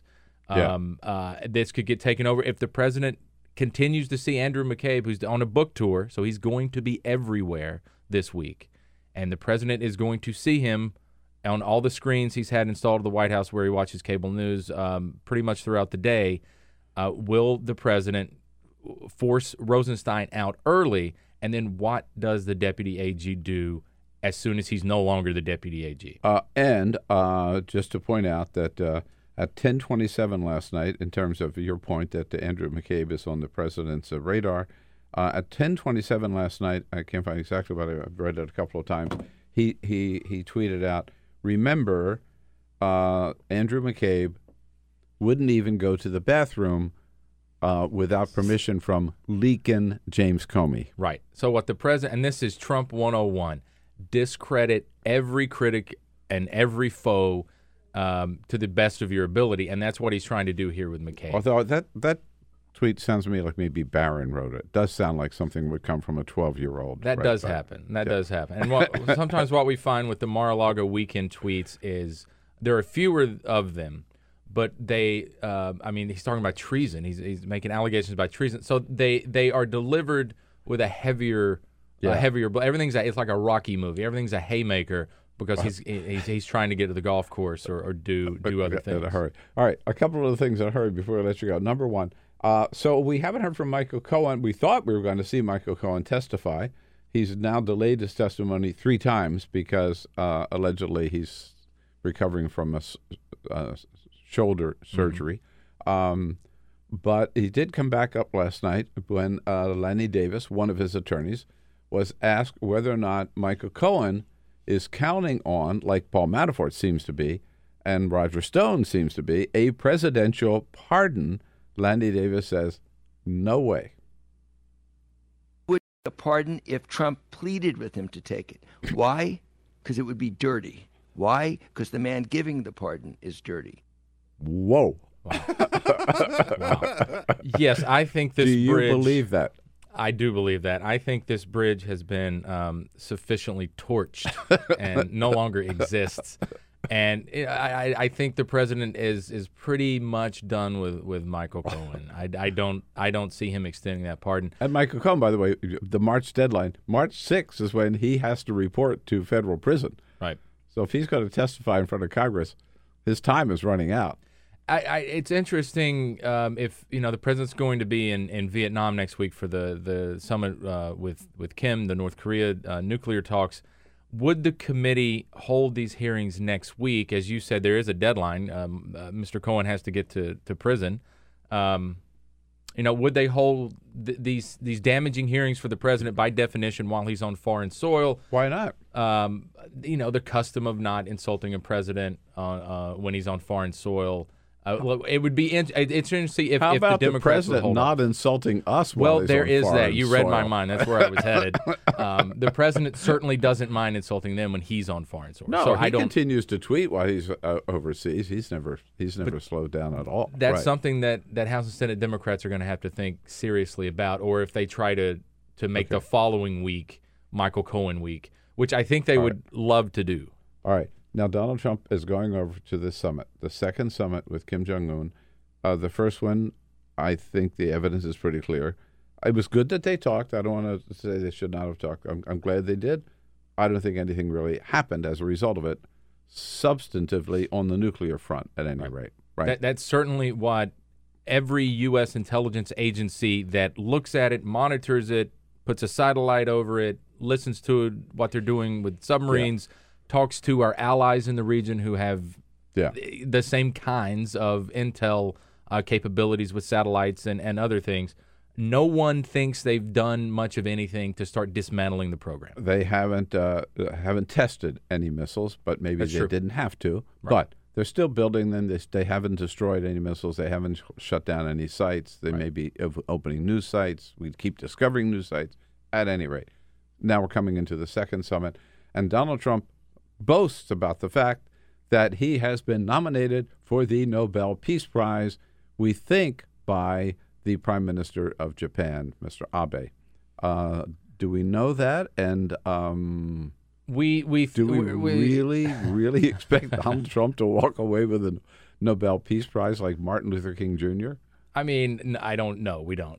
Mike Pence was at the Munich Security Conference over the weekend, and he dropped his standard line. And it is standard. I've listened to enough Pence remarks. Usually somewhere near the top, he brings greetings from the 45th President of the United States. Clearly he's reading off the prompter in Munich this weekend, and it's an applause line at home because he's usually in front of a friendly audience. Pence looks down, I guess, at his notes and waits for the applause, and the room was silent, and there were Republican senators in that room. And they didn't applaud either. That's right. I forgot about that. There's just not, I don't think there's the appetite around the world to give him the Nobel Peace Prize, but you would also have to see something. You would have to get inspectors on the ground in North Korea to verify that Kim is doing something to dismantle that program. It's not, like you said, no tests. doesn't necessarily mean anything if the technology's there and they've got it to a point where he could strike Japan or Hawaii or Guam or even California. If he's got it, he's got it. Now, Vladimir Putin told the president that Kim doesn't have it. So the president, if you listen to Andrew McCabe, the president believes Putin over the intelligence agencies. But no, the world would have to see something from UN inspectors to give Trump the Nobel Prize. The reason Abe did this, Abe was the first one who stood in the East Room in 2017, and he figured the way to get close to Trump was flattery. Yeah. And Abe cracked that code. He was the first one to do it. And he's been copied by other world leaders along the way. And he's still doing it. Yeah. Oh, yeah. And that's what this is about. He's trying to flatter Trump because he wants a trade deal. There you go. Okay. Well, we just hope the members of the Nobel Peace Prize Committee keep their senses and don't embarrass us on the world front by following Abe's lead. Hey, John, so much to talk about, and you got so much work to do, so we'll let you get back to the White House there. By the way, Sarah Huckabee Sanders says that was a respectful moment of silence that people were giving the President of the United States. That is certainly one way to look at it. That's her read. That's her spin. Zoe Tillman joins us next to talk about court and justice issues for Buzzfeed here on the Bill Press Show. Thanks, John Bennett. Roll call, rollcall.com. We'll be right back. This is the Bill Press Show. Hey, you bet it is. Here we go on Tuesday, February 19, the Bill Press Show, live from our nation's capital. That is Washington, D.C., last time we checked. And our studio on Capitol Hill, we're brought to you today by the International Brotherhood of Teamsters, those great men and women of the Teamsters Union under President Jim Hoffa. We all live better because of their good work. Check on many fronts. Check out their website at teamster.org. And we welcome to the studio from Buzzfeed, covering court and justice issues, Zoe Tillman. It's always good to see you, as always. Bill. Thanks for coming in. We've been running with the breaking news this morning, even before we went on the air. Early this morning on Vermont Public Radio, Senator Bernie Sanders announcing that he was indeed jumping into the race for the Democratic nomination for 2020. Here's where he says he talks about why he's running. Why he's running. The president has got to do is bring our people together and not divide us up. And that's certainly one reason I'm running. And the second reason is we began the political revolution in the 2016 campaign, and now it's time to move that revolution forward and make sure that that vision, those ideas are implemented into policy. All right, so we started the revolution in 2016. We're going to finish it in 2020, says Senator Sanders.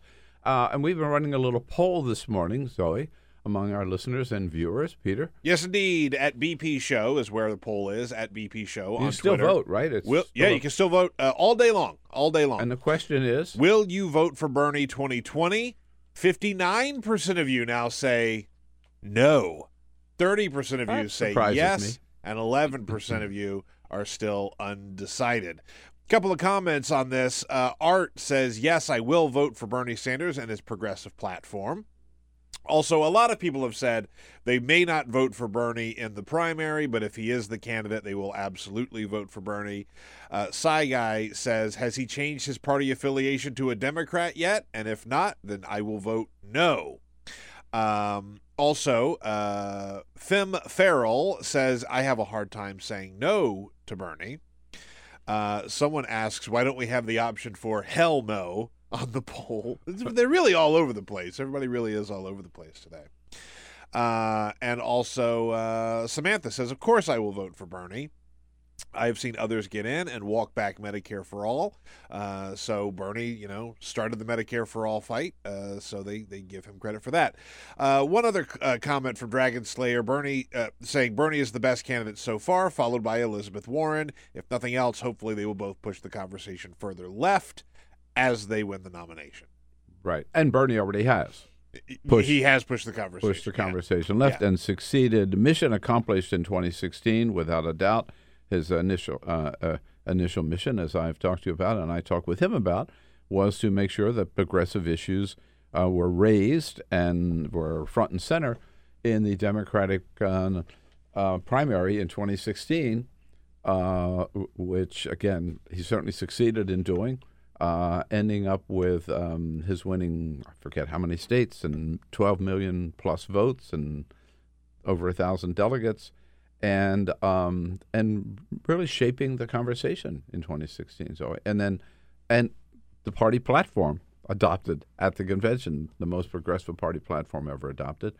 And you look at in 2018, Democrats picked up 40 House seats running on basically Medicare for all, Bernie's platform. So I think my own feeling is I'm not ready to jump on for any candidate yet, because I think the mission is to get rid of Donald Trump. And basically I'm interested in taking a closer look at, first of all, waiting till we see how many are in, who is in, how they do, what their message is, and which one is the strongest one to beat Donald Trump. And it could be Bernie Sanders, it could be Elizabeth Warren, it could be Joe Biden. I don't know right now.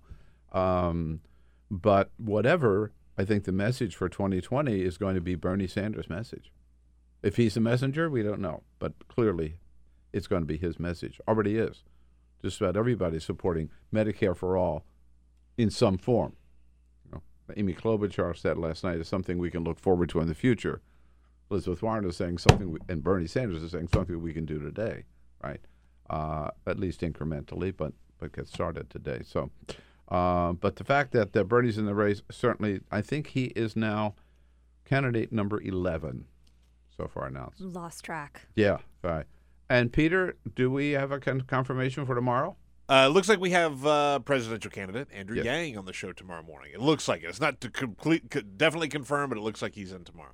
Andrew Yang, economist with a very progressive message, and an announced candidate for president. And stay tuned. Hopefully we'll be joining us tomorrow. But you're not on the political front. I don't care about any of that. Yeah. You can deal with other issues. So, all right, let's go back to the Mueller investigation. Let's not forget it's still going on. What's the latest with Paul Manafort?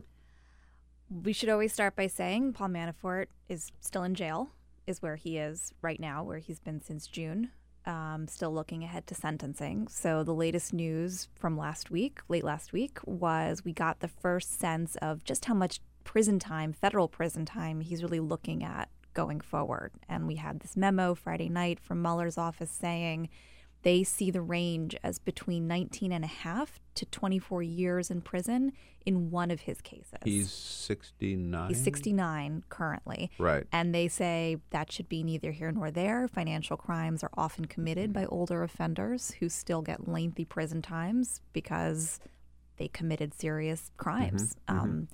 And, we're still going to hear from Paul Manafort's lawyers about where they see the range, what they think he should get. Prosecutors have not advocated for a particular sentence. They're going to sort of leave that up to the judge, as they've done in other cases. But they've given us a feel for where they're at in terms of how much time they think he should get in just one of his cases. So there's also a second case out of the District of Columbia where they could add on more time on top of that. So even if he got the maximum 24 years, he's facing up to 10 in D.C., and that could be stacked. Right. So, he could spend the rest of his life in prison. He could not. The judge could go below these ranges. There's a lot of flexibility here, but we're for the first time really getting a feel for just how serious the situation is for him. And he will serve more time than he might have otherwise because he has lied to prosecutors as under his plea deal. That's right. Any benefit that he had hoped to get from pleading guilty, which is why you plead guilty in a lot of cases, is you hope to get the support of the government at sentencing for them to say, yes, he cooperated, we think he should get a lower sentence. Right. And by the prosecutors coming in and saying he lied to us after signing his plea deal, we are now absolved of any obligation to support him at sentencing. We could, in fact, bring more charges against him if we wanted to down the road. So he's going to lose all the benefits and still has to stick with his guilty plea. Will President Trump pardon him? Certainly could. I think there's a lot of speculation at this point, given just how much time it's now getting real, right? I mean, for the longest time, it was sort of this nebulous, he's out there, the case is pending, and now it's suddenly a concrete set of numbers that he's looking at, and he could be pardoned. It wouldn't stop him from potentially facing state crime charges. It wouldn't end things necessarily, and there's the fact that he would still lose a lot of his real estate. You can't be pardoned from forfeiture, from asset forfeiture. So Right. there would be a financial toll regardless of what the president And it may does. not. It may just look like the president is using the pardon power for one of his cronies, but the optics may not be good. But Donald Trump doesn't care, right? He could do it anyway. I mean, he pardoned Joe Arpaio, who was certainly a very unpopular person. That was not a move that you make when you're trying to build a coalition around you. So he's shown a willingness to do that for unpopular folks before. I think the question now is, can he pardon both Paul Manafort and Roger Stone? Yeah, well, There's now it gets the around. field is getting crowded. This week's New Yorker magazine has an incredible article by our good friend Jeff Toobin from CNN about Roger Stone and Jerome Corsi. Talk about snakes, the both of them. And they've worked together to try to get some information out of WikiLeaks, but now they hate each other, and they both filed lawsuits against each other, right? Right. So Jerome Corsi is suing Roger Stone in federal court. Corsi is also suing Robert Mueller in federal court. They have shared enemies as well as being enemies themselves.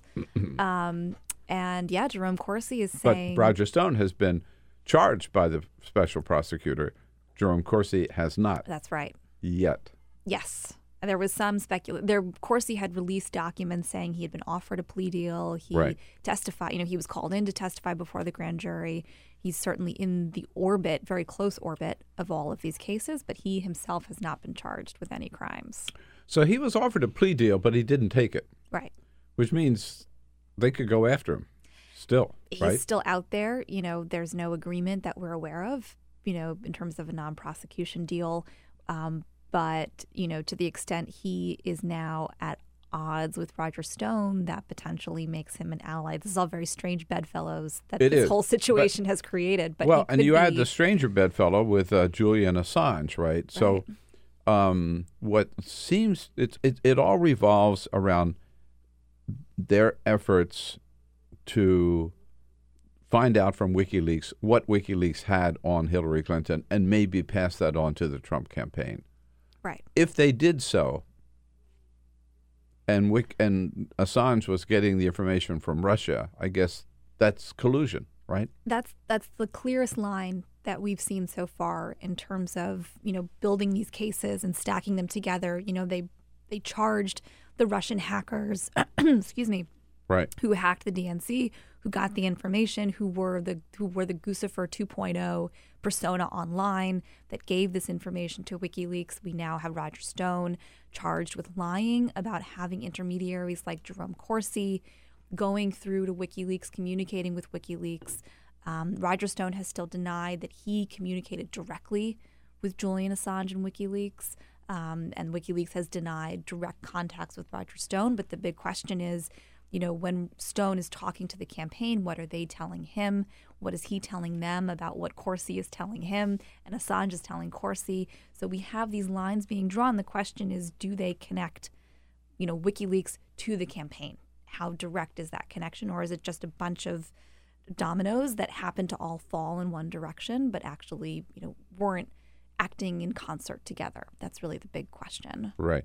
I saw an article, I think it's on Politico this morning, that makes the point that, so Donald Trump has, for the last 2 years, it's been a relentless barrage of criticism against Robert Mueller and the investigation and witch hunt, and dreamed up by the Democrats because they won't accept the legitimacy of his presidency. It goes on and on and on, to the point where people thought he might try to fire Mueller, or all of that. But whatever he can do in terms of, as president, against Robert Mueller and the Justice Department, maybe even trying to keep if Mueller issues a final report, trying to keep it quiet or whatever. The point is, he has that authority over the possibility of action against the Justice Department.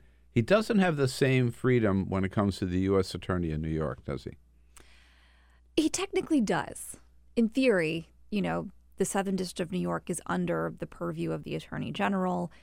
He, has control over who leads that office, the main political appointee. Because a good part of these investigations are taking place outside of Robert Mueller. He's basically delegated a lot of it to the U.S. Attorney in New York. That's right. Southern District of New York. Which has a history of acting very independently. It sees itself as the sovereign district of New York. So in terms of both perception and some reality, it is separate from main justice and the arm's reach of the president. But he could fire the U.S. Attorney there, I guess, right? Who is not a Senate-confirmed person. This is someone who, Jeffrey Berman, who have been brought in by Jeff Sessions to lead that office, but the president has not tried to get a nominee through the Senate. So right now he actually has more control in some ways over the operation of that office. It's not a sort of an independently confirmed actor leading it. But yeah, it is farther away, and I think the physical distance from D.C. has helped SDNY feel more independent than, say, the U.S. Attorney's Office in Washington, which has always been really connected with the administration, with the party in power. There's a lot more overlap. That revolving door spins a lot more quickly in Washington through that office, and SDNY just has that reputation. What is that acronym you're using? S. Oh, the Southern District of New York. Oh, SDNY. Yes. Okay. Yes. I knew what you were talking about. I just was starting to remember what the words could stand for. Southern District of New York. Yeah. Okay. Yeah. So we've seen Mueller spinning off parts of his investigation, not just to New York, but also to Washington. Roger Stone's case is being jointly prosecuted with prosecutors here in D.C. They've actually taken the lead in court. And the idea, is if and when Mueller's office shutters, voluntarily or not, there are other offices already in the mix familiar with these cases to continue going forward. Right. Now, let's start with the premise that nobody knows, okay? Yes, always. But still, what is your read on, you just used the phrase, when Robert Mueller shutters his investigation? Shutters, not shutters, not D, but T. Right. Washington shutters. Right. Is he close to it? Or do we know? I don't think we know. There have been a couple prosecutors who have left and gone back to their old jobs at the Justice Department, which was expected. Different members of his office had different portfolios, and when those cases resolved, there was no reason to keep going. Mm-hmm. But the main prosecutors are still there. Andrew Weissman, Greg Andres, really the big names, Jeannie Rhee, all of these very accomplished prosecutors are still there. They're still working. We still have folks cooperating. Rick Gates is just kind of floating out there until he is done cooperating. He's not going to be sentenced, and we haven't gotten an indication of whether they're done with him. He was, on the inauguration. He was on the campaign. He was with Paul Manafort. He really touches all of these things, and he's still out there, and we don't know what he's doing or who he's talking to. And we have these other players like Jerome Corsi, these Stone-affiliated people who are also out there, haven't been charged. We don't know who they're talking to. And then you've got these pending prosecutions like Roger Stone. If that goes to trial, we're looking at the fall. This is going to go the whole rest of the year. So I think it's hard to say when exactly he'll be done. And the final thing is, just because he's done, he then needs to write a report and transmit that and sort of deal with the fallout from whatever it means to be done. Right. So Rod Rosenstein is appointed by Donald Trump. He's a U.S. attorney. He's appointed by Donald Trump as the Deputy Attorney General of the United States in February 2017. Yes. Within a month or so, according to Andrew McCabe, he is so concerned about Donald Trump's firing of James Comey that not once but twice he raises the possibility in two different meetings of wearing a wire the next time he meets with the President of the United States, or maybe even, I guess they went over the roster of the members of the cabinet, seeing if they could round up enough votes to invoke the 25th Amendment. Yeah, I mean, Rod Rosenstein, the Justice Department has said that he was not being serious. They've really pushed back hard against this narrative about how much weight to give what may have been offhand comments or misconstrued. They've come out quite hard against Andrew McCabe, who's sort of persona non grata across the Trump administration. He wasn't just in trouble with Trump. He was in trouble at the FBI. The Inspector General's office found that he wasn't truthful to James Comey, among other people. So, there's a lot of... So can we believe Andrew McCabe? As much as we can believe anyone. As much as if you want to believe Rod Rosenstein, you can believe Rod Rosenstein. You can believe Andrew McCabe. But Rod Rosenstein does, his backing away is not total denial. No. I never talked about wearing a wire. I never suggested or raised the issue or the possibility of the 25th Amendment. He doesn't. No, there has not been that kind of direct, clear denial. It's been the story is false, they'll say generally, and then they'll say something like, I think the statement was, the Deputy Attorney General does not believe there was any cause to invoke the 25th Amendment. That doesn't get to whether he ever brought it up. It's just saying it wasn't serious. It's trying to telegraph that even if it did come up in conversation, he didn't mean it, or it was a joke, or they're just spitballing. It's not really clear, what the context was. So, you can believe Andrew McCabe, you can believe the Justice Department, you can believe Rod Rosenstein, you can believe James Comey. I take it all with a grain of salt, a lot of these accounts are based on memos that these folks wrote at the time, but it's not like there are recordings. We don't have the tape that we know of to see, who was saying what. And it's worth noting that even Andrew McCabe has walked back some of the characterizations of what he said. There was the initial flurry of, he said there were multiple meetings about invoking the 25th Amendment or wearing a wire. And then his people put out a statement saying, no, there was, one meeting or it came up one time and he thought it was significant. So I think there's a danger in trying to read too much into one person's recollection of a conversation 2 years ago. I always am a bit skeptical of trying to read too much into that. It's just that when you add up Comey's testimony, Comey's book, that he was concerned that the president was just trying to basically interfere with the work of the Department of Justice and asking him to shut down an investigation. And then he fires him. And then Trump tells Lester Holt and tells the Russian ambassador, I fired Comey because, I was feeling the heat and I wanted to get that Russian monkey off my back, And then now you have an Andrew McCabe saying, we were so concerned that this would be obstruction of justice, that he might be cooperating with the Russians against the interests of the United States. It's extraordinary. Yeah. I mean, to the extent there was any conversation of the 25th Amendment or wearing a wire. Makes Richard Nixon look like a it's choir extraordinary. boy. Absolutely. Yeah. Absolutely. I mean, we're getting into really serious stuff here. Yes. Right. Yes. Michael Cohen, not going to get a pardon. According to Lanny Davis yesterday, do we have time for that? I guess we do. Real quick. He wouldn't take a pardon if Trump pleaded with him to take it. Why? Because it would be dirty. Why? Because the man giving the pardon is dirty. The rehabilitation of Michael Cohen. Attempted. Yeah. Right? Yeah. On his way to federal prison on March 6th. Yes. I think that relationship is dead. Whatever closeness they had is gone. And I think if Michael Cohen he sees, his post-prison life as needing to be free of any connection to the president. And boy, I believe there's still lots that Michael Cohen hasn't told us yet. Yeah. Yes. I'm waiting for his book. Right. Written from prison. He has time. All right. Hey, Zoe, thanks so much for coming in. Sure thing. You can follow Zoe at Buzzfeed, buzzfeed.com. All right, the rest of the day is yours. We'll be here tomorrow looking for you. Bill Press Show.